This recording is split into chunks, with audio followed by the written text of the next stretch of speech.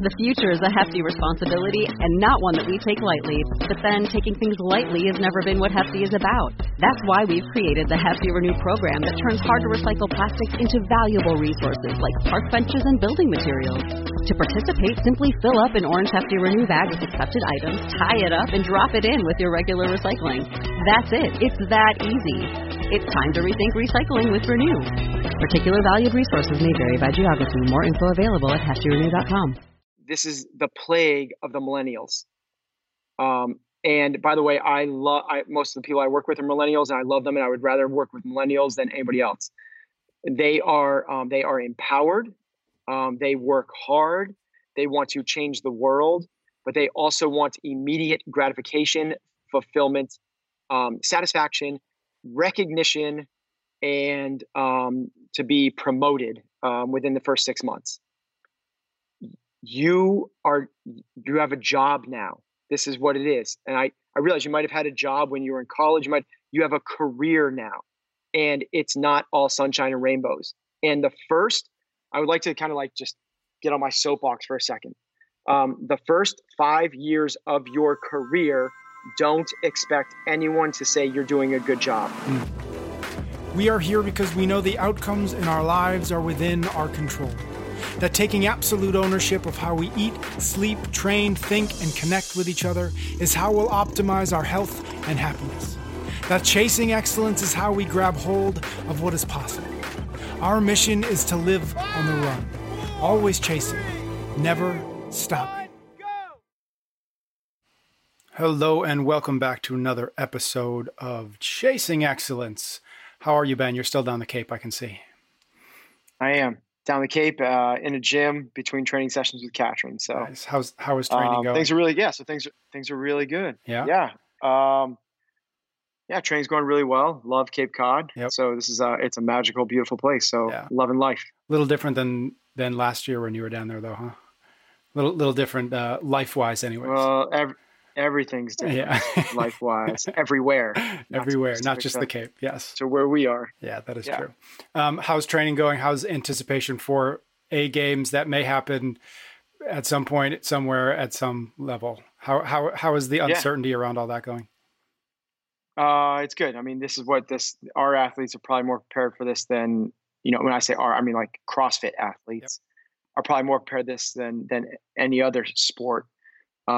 Because we're ready to kind of roll with the punches and deal with the unknowns. So, I think that everyone was actually kind of grateful for the delay and the pushback of 6 weeks or so. Quarantine put kind of a halt on a lot of people's training for various different reasons. And this is just another opportunity to, I think people are seeing this more as a blessing than gosh darn it, I wish I could just get this thing over with. Yeah, cool. All right, this week, last week we did a 3x3 and it made me miss doing 2-minute drills. So we're going to do a 2-minute drill this time.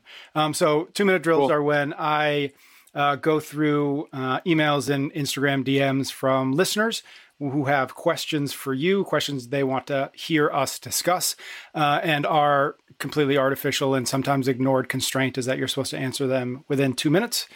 And these questions are, we were joking beforehand, the questions that we've got lined up today, a lot of them do not warrant or warrant a longer than 2-minute answer, but we're going to keep you to 2 minutes regardless. I'm going to challenge I'm going to try to uphold the challenge. Awesome. All right. First question. I have like a stopwatch going in front of me. Yeah. First one is maybe the hardest of the whole bunch, but we'll see how you do. Question is, I grew up in an extremely conservative religious household, and since going to college, I've become very liberal and much less religious. However, my family doesn't know anything about my own personal beliefs to the point where it feels like I'm living two separate lives. I love my family more than anything, but it's getting difficult both mentally and emotionally to be living a lie, and he's got that in quotes, every time I'm around them. How can I live in harmony with people who have drastically different worldviews and values that I do? Okay, that's a heavy one. That's a doozy. That's a doozy. So under 2 minutes, I'm already using up 10 seconds right now. So to me, it would start with, this is the reason that we kind of harp and rely on values, principles, moral compass, and the like, because they help you decide ahead of time the way you're going to act in these times of crisis, in these crossroads. So a couple of the key words there in that was, he said, they don't line up with my values. That's a big one. But he also said in there, I believe something along the lines like, family means the most to me of anything in my life. Yep.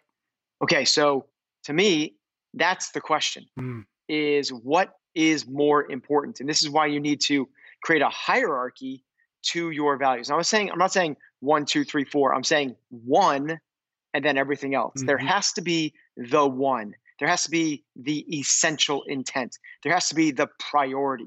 Only recently, when I say recently, in the last 100 and 150 years, have we changed the word priority to be priorities and make it plural.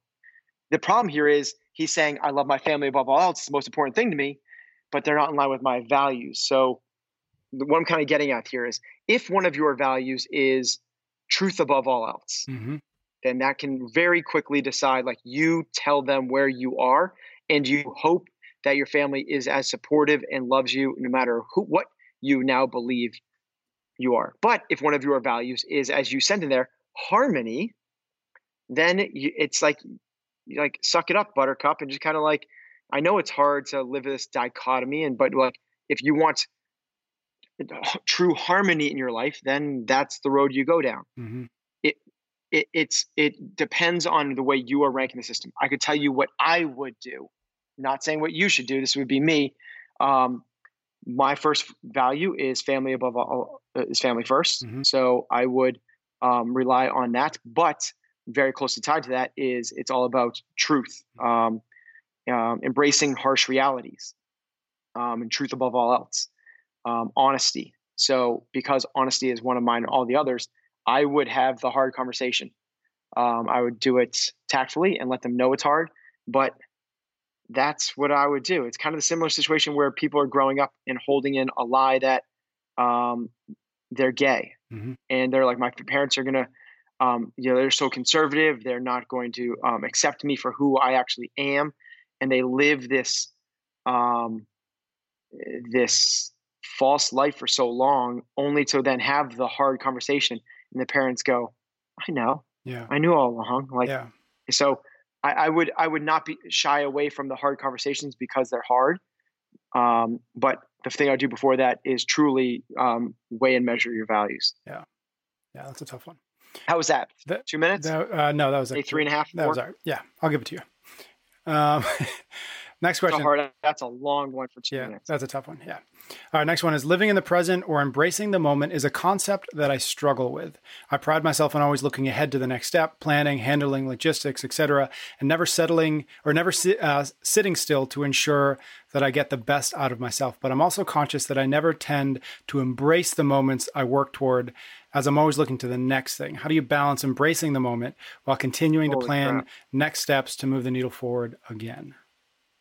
These are not 2-minute questions. No. Okay. Okay. So challenging. So here's what I want this person to realize is that preparing for the future is the right thing to be doing. It is focusing on your circle of control. And it is, you can still be in the moment while you do that. Being present doesn't mean that you're not preparing for the future. That's not what that is at all. Being present means that while you are doing that planning, you are in that moment. You are not multitasking. You're not checking your phone. You're not doing it while also preparing for a meeting. You're not doing it while also rehashing the failures of the past. You're also not doing it while getting distracted by the fears of the future.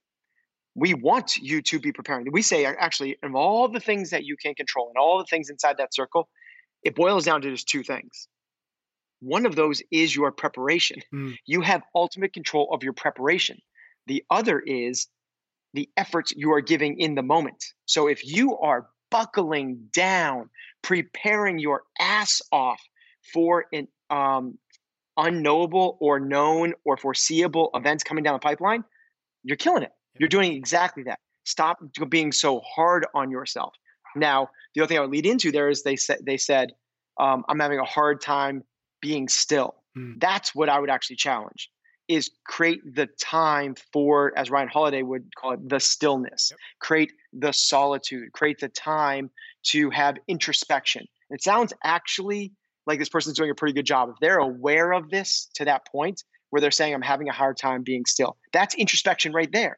So they're kind of already in like, I don't want to say advanced class, but they are not in the base level classes right now. They're this person's operating at a pretty good level just with that level of awareness. Yeah. But just stop being so hard on yourself about like getting down on preparing for the future. Right. Now, what we're saying is, if you're saying like you're at the beach with your family, but you're having a hard time being at the beach with your family because your mind is escaping to the meeting you have on Monday, that's not what we want to do. That's not being present.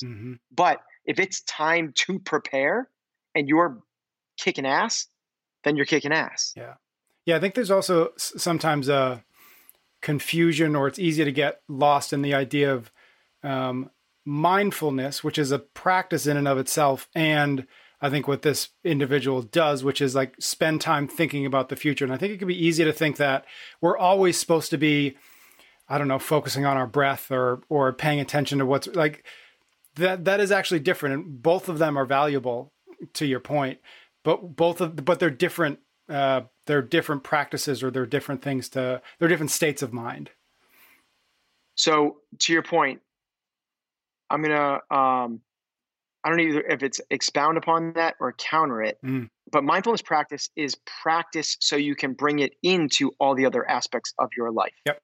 You are practicing this controlled environment so that when you get into a state of anxiety, when you get into the pressure moment, when you feel the fight or flight coming on, that you know how to get yourself back to that parasympathetic nervous system. You know how to get yourself out of fight or flight. You know, get yourself back to the present moment with non-judgment.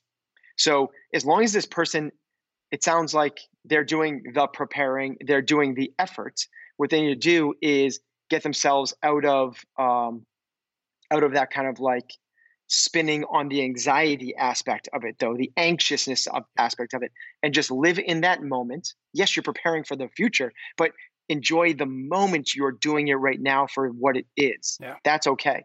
Don't hear prepare for the future as I'm not being present. Right. Next question. Why can't I just eat according to my plan instead of grabbing an extra cookie? Why do we self-sabotage? Because of feelings and emotions. Those are the worst. And yes, those are the worst. Oh, man.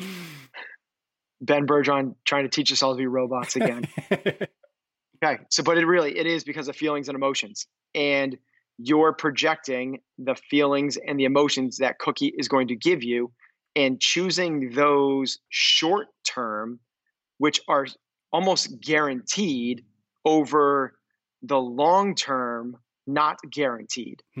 So what I mean by that is, if you say there's the cookies there, and you know that if you have the cookies, it's going to taste good. Like everybody kind of understands that.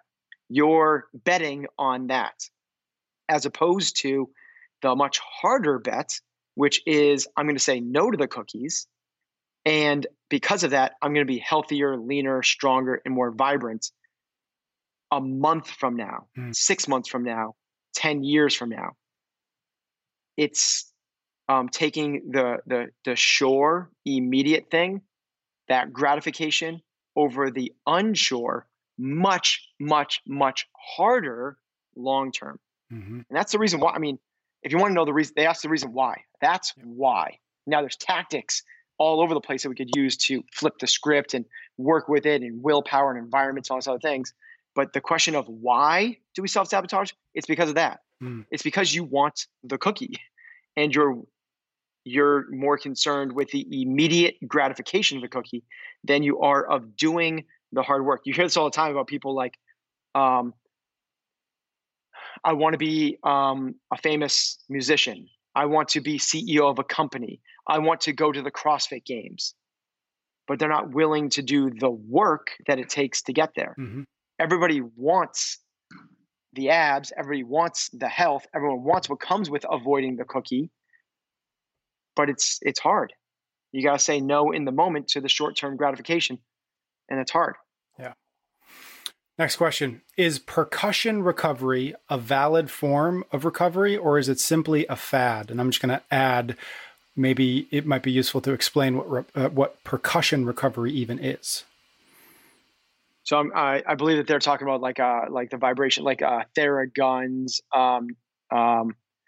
Hypervolts, the handheld, like vibrating things that people use for kind of self-massage. Yep. It is it is not a fad. It is valid. Having said that, it's not the type of thing that this is my understanding and my experience with it.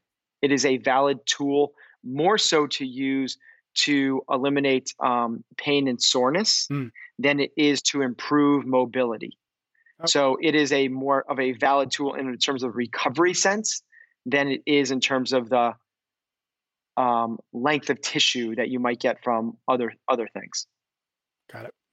Next question. What are your thoughts on... I finally answered one under 2 minutes. Excellent job. We should quit now. Yes. What are your thoughts on using physical exercises like burpees or shuttle sprints as a disciplinary tool for kids, in my case, 6 and 8 years old? Could this potentially cause them to avoid physical activities in the future? Yeah, I have 6 and 8 year olds as well. Did you send this question in? Great question. Yeah, right. Yeah, it's a great question. And one that I honestly don't have the answer to, because I think it ... depends. Yeah. So if you do it in the form that it looks like punishment, they are going to associate that with bad. Yeah. And they're not going to want to do it. Like, go to your room. You lost technology rights. You need to do 30 burpees. Like, that is now a punishment and something that they don't want to do. I will say that I have chosen with my kids not to do that because of that.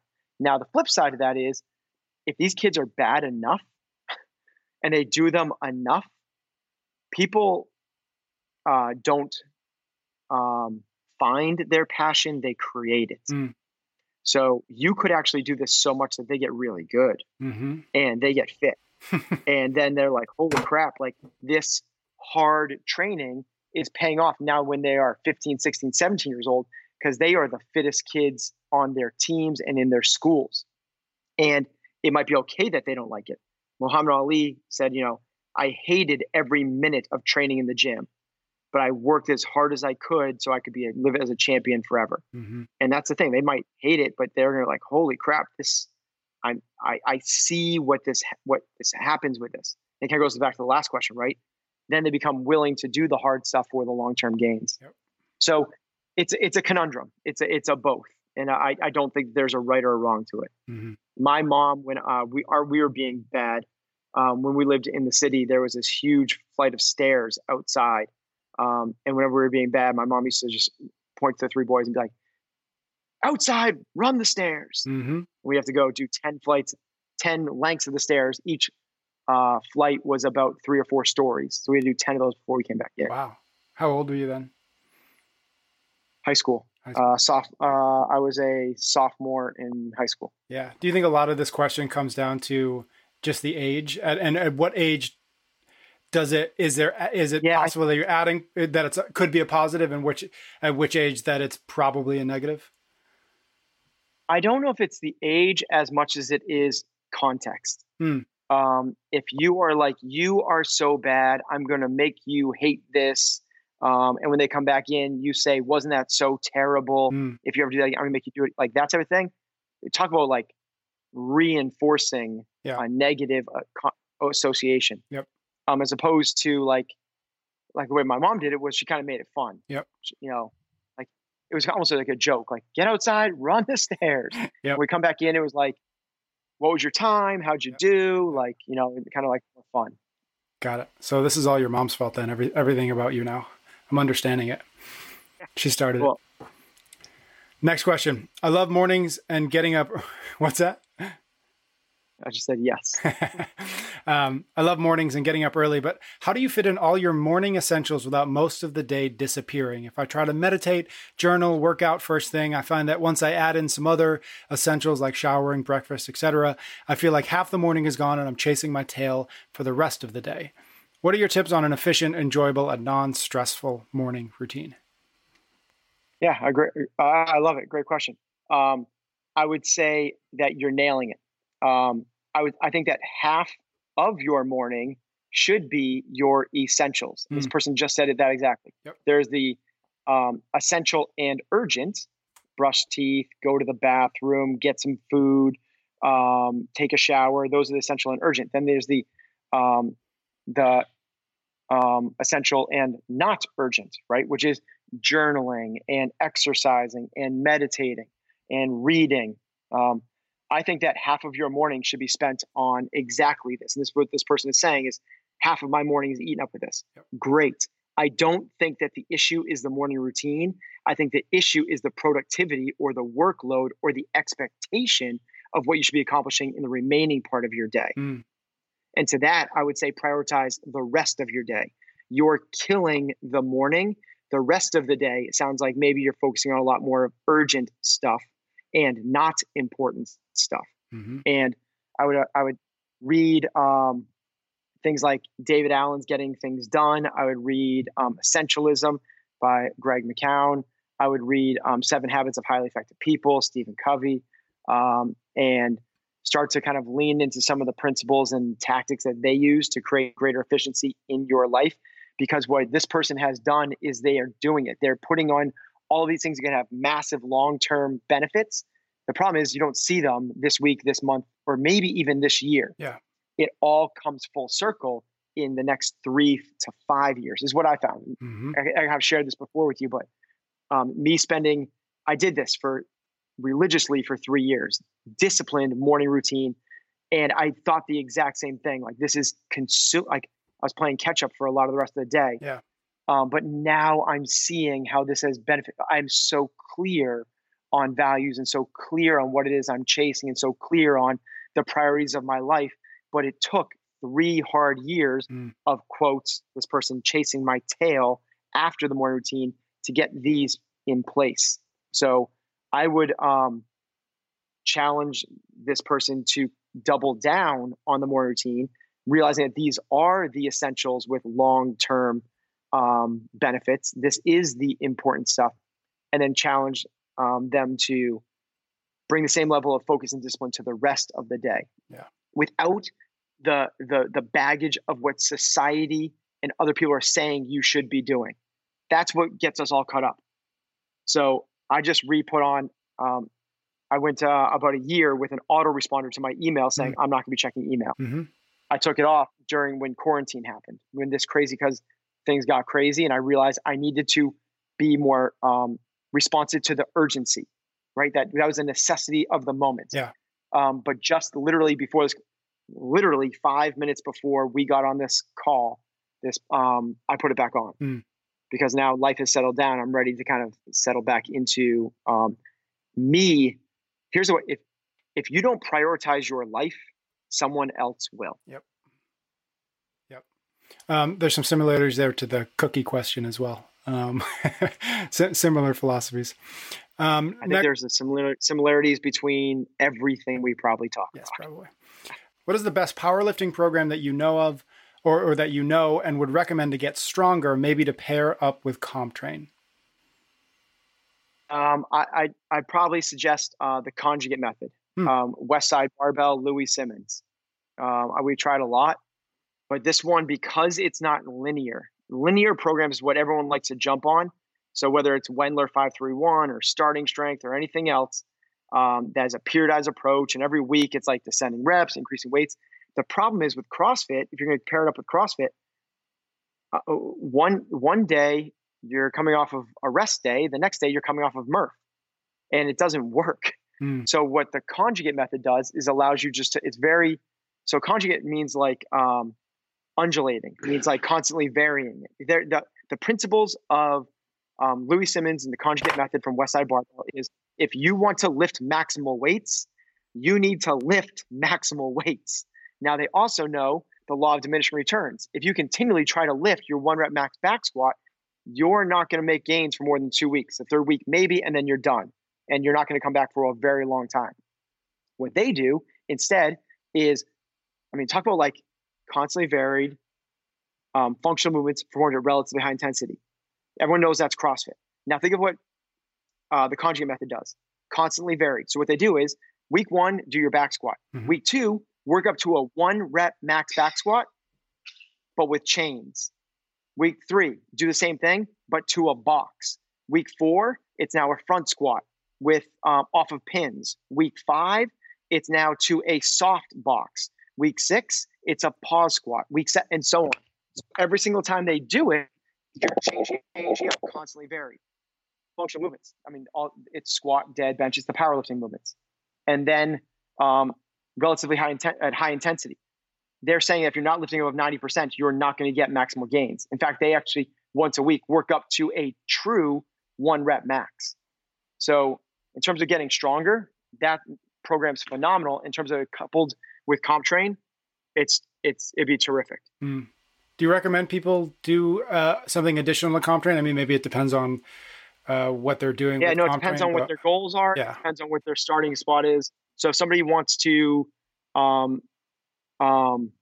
back squat 600 pounds, it says, yes, you need to supplement with something else. If your goal is to get to the games and you already have a 475 pound back squat, no, you should not be supplementing with another program. Got it.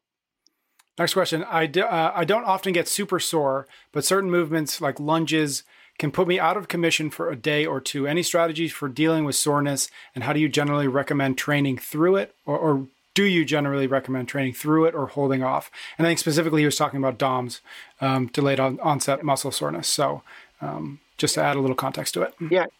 So there are certain muscles and there are certain movement patterns that generate more soreness than others. And they nailed one of them, right?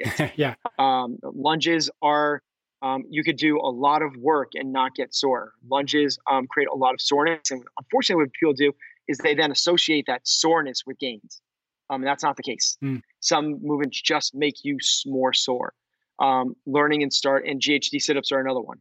Like starting GHD sit-ups, starting lunging, you get really sore. Now, in terms of, there's 2 other questions there. It's like, how do you mitigate the soreness? And the other was like, do you recommend training through it? Yeah. So how do you mitigate the soreness? Recovery is a big, massive piece of that. But the next one is exposure. The more you do that movement, the less sore you will get. Now, that's not really a great answer because you don't want to do lunges all the time. It's not, if you're following CompTrain or something like that, it's not the most beneficial way to go about that. So then it leads into the next part of the question, which is, do you just train through it, or do you kind of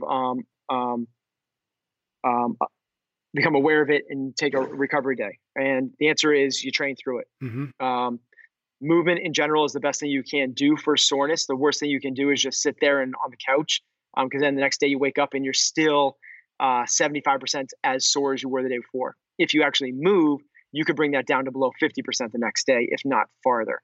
It's just, you have to be a little more diligent with your warm up on those days, making sure you are getting back, particularly with like the mobility aspect, getting back to full ranges of motion before you go into any sort of loaded movement patterns. Got it. Next question. My dream is to open up a CrossFit gym someday. After I graduated college, I decided to go into police work as a way to step outside my comfort zone and get more experience dealing with people. I'm a brand new police officer, and the job is not at all what I thought it would be. It does not provide me with a sense of satisfaction, and I don't feel good at the end of the day, either physically or mentally. I'd like to get back into training and coaching, and I'm struggling to figure out how to smoothly transition from police work into the fitness business. Any suggestions? Yep. The first one, you're probably not going to like what I'm going to say, is suck it up. This happened. This is the plague of the millennials. And by the way, most of the people I work with are millennials, and I love them, and I would rather work with millennials than anybody else. They are empowered. They work hard. They want to change the world, but they also want immediate gratification, fulfillment, satisfaction, recognition, and to be promoted within the first 6 months. You have a job now. This is what it is. And I realize you might have had a job when you were in college. You have a career now, and it's not all sunshine and rainbows. And I would like to kind of like just get on my soapbox for a second. The first 5 years of your career, don't expect anyone to say you're doing a good job. You just need to buckle down and work hard. Now, that's the soapbox, and that's the thing about millennials and the generation, all that. The flip side of that is, so this is like the exact opposite side of that. I just want to like get that off. Like, it's got to be there and got to recognize it. Because what I don't want this person to do is what's going to happen is they're going to start a gym and go, this isn't what I thought it was. Yeah. This is a lot harder. This isn't the same. I don't get the same satisfaction and joy and they're going to flip flop through their entire early part of their lives until they until they finally realize that it's just called work. Now, the second side of that is, I do believe that one of my pursuits in life is to blur the line between work and play. And I am a believer that you should follow your passions. I did that all through my youth, and I coached skiing, and I coached sailing, and I coached baseball because that's what I love to do. I then worked construction because I loved outside and all that stuff. After school, I let go of that, and I went into finance, and I worked in the business world and corporate world. And that was an awesome experience because it reaffirmed this belief that we should be following what we love. And that's when I quit the job and then started, just as this person did, in the fitness world. But I gave it a try. I mean, I did it for over 2 years. So it wasn't like 4 months in, and then I'm like saying like, this isn't for me. I think that you need to go into it long enough. So my take on this person would be to, if I'm assuming they're straight out of school and this is their first job. So I'm going to make that assumption. I would say that you cannot leave a job for, I hate putting this enough time that you feel like you really truly gave it an honest shot and you learned a lot from it. Yeah. From there, the question becomes, how do I transition to this? You rip the Band-Aid off. And this might be the reason to stay a little bit longer. You rip the Band-Aid off. You don't do it part-time, because then what you're doing is you're going halfway into two things. And that's a half-assed whole. It's hard enough to do one thing really well. You can't do two things even somewhat well. My take instead would, you have an opportunity now to have a paycheck and to have a career and have some stability, is you stay with the police force. You create that stability while you work on building your business externally, but you don't pull the actual trigger until you have enough ducks in the line. So what I'm saying is, like, start personal training people on the weekends, at nights, or in the mornings. Once you have a clientele of 30 to 50 people that would follow you to a gym, that's when you open up. So in that, let's just assume that that this individual listens. I think it's a he, but that he listens. He says, okay, I'm going to commit 2 years to this, even if I know today that this isn't what I thought it was, whatever. I imagine, and maybe it's the question, but I imagine that if he spends the next 2 years thinking, God, this is the worst thing, I just need to get through this 2 years and then I'm going to get out of here, that's going to be a hard 2 years, as opposed to what, looking at it as whether it's a learning experience or whether it's something else. So I guess maybe that's the question, is like, how does he spend the next 2 years, assuming that he's listening and says, okay, I hear that, you're right. How does he spend the next 2 years, not just looking at an arbitrary date on the calendar and just literally just counting down the days, coming home miserable every night? Yeah. Yeah. Exactly what you just said. You're going to use this as the learning experience. There are no failures. There are no mistakes in your life. They are just different avenues for you to learn. So this is going to be the best opportunity, because talk about an opportunity to learn people skills. Talk about an opportunity to learn some administrative skills, to learn some detailed paperwork skills, whatever it might be. This is going to serve you at some point later in your life. Not immediately when you open your gym, possibly, maybe not. That doesn't matter. What you want to do is go into each of these things, always, always, always doing everything, what you can for what you got, do everything you can with what you got for where you are.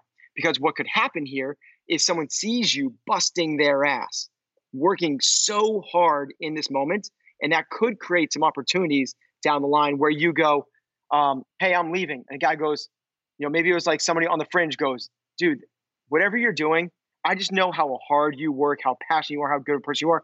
I want to back your next endeavor. Whatever, just always, there's the saying of, man, I would be such a better story if I knew who it actually was.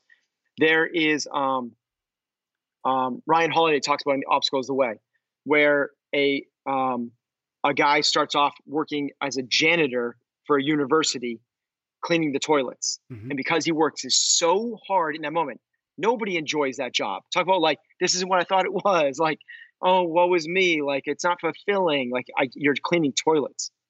He worked so hard in every position he was given. He ended up becoming the president of the university.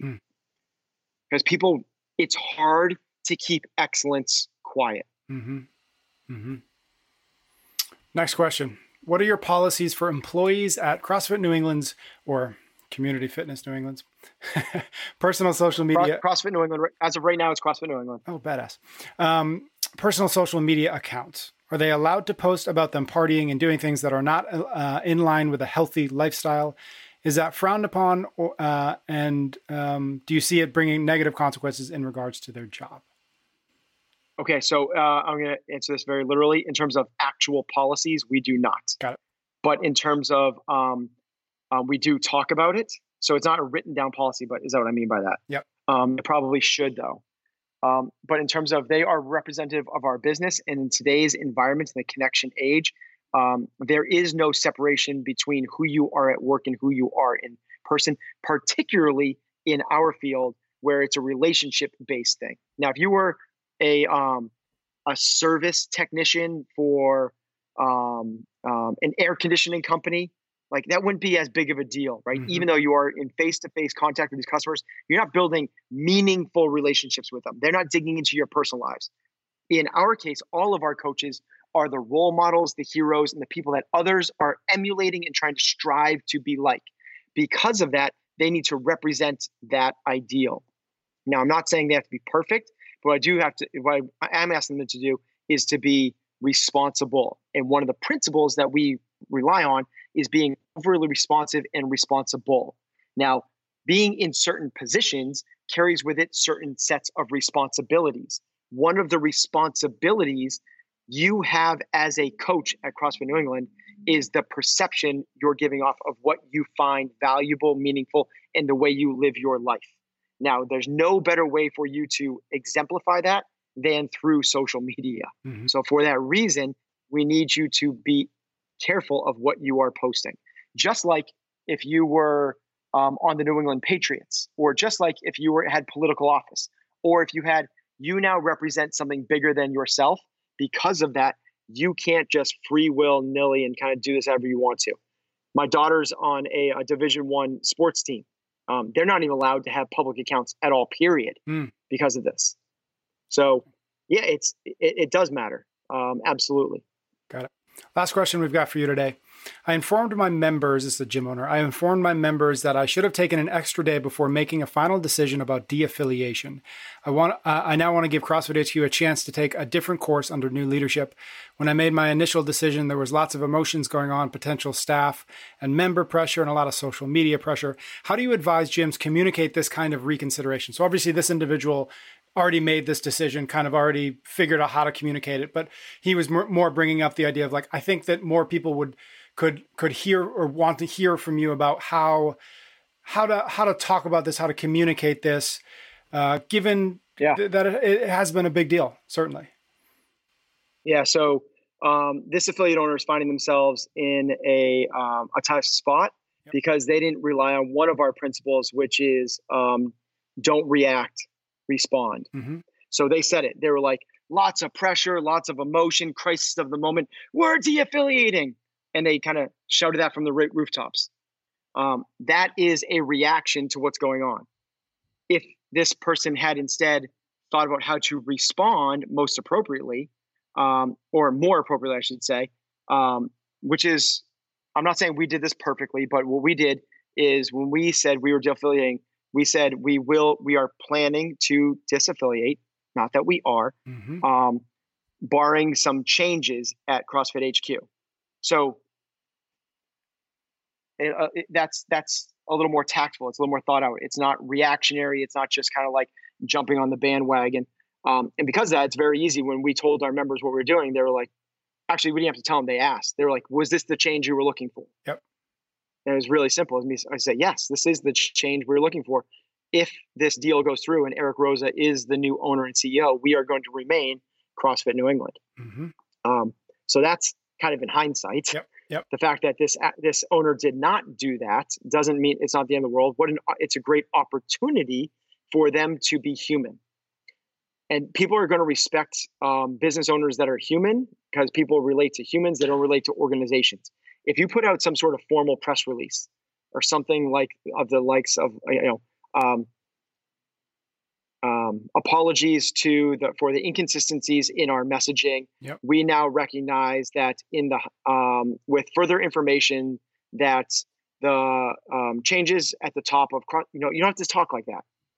You just talk like a human being, like you are, and be like, and you just have whether it's a message or video or in person, you just let them know exactly what you just told me through this question. Mm-hmm.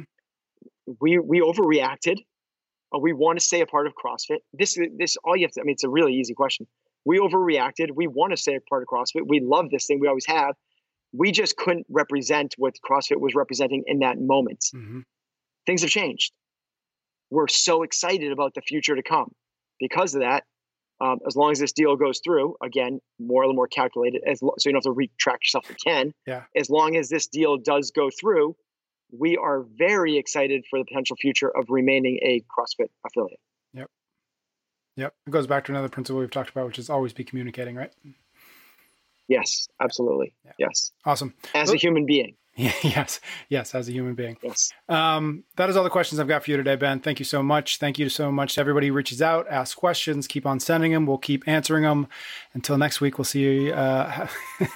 Until next week, stay strong. You can get every episode of Chasing Excellence wherever you listen to your podcasts or on YouTube. Until next time, thank you for listening.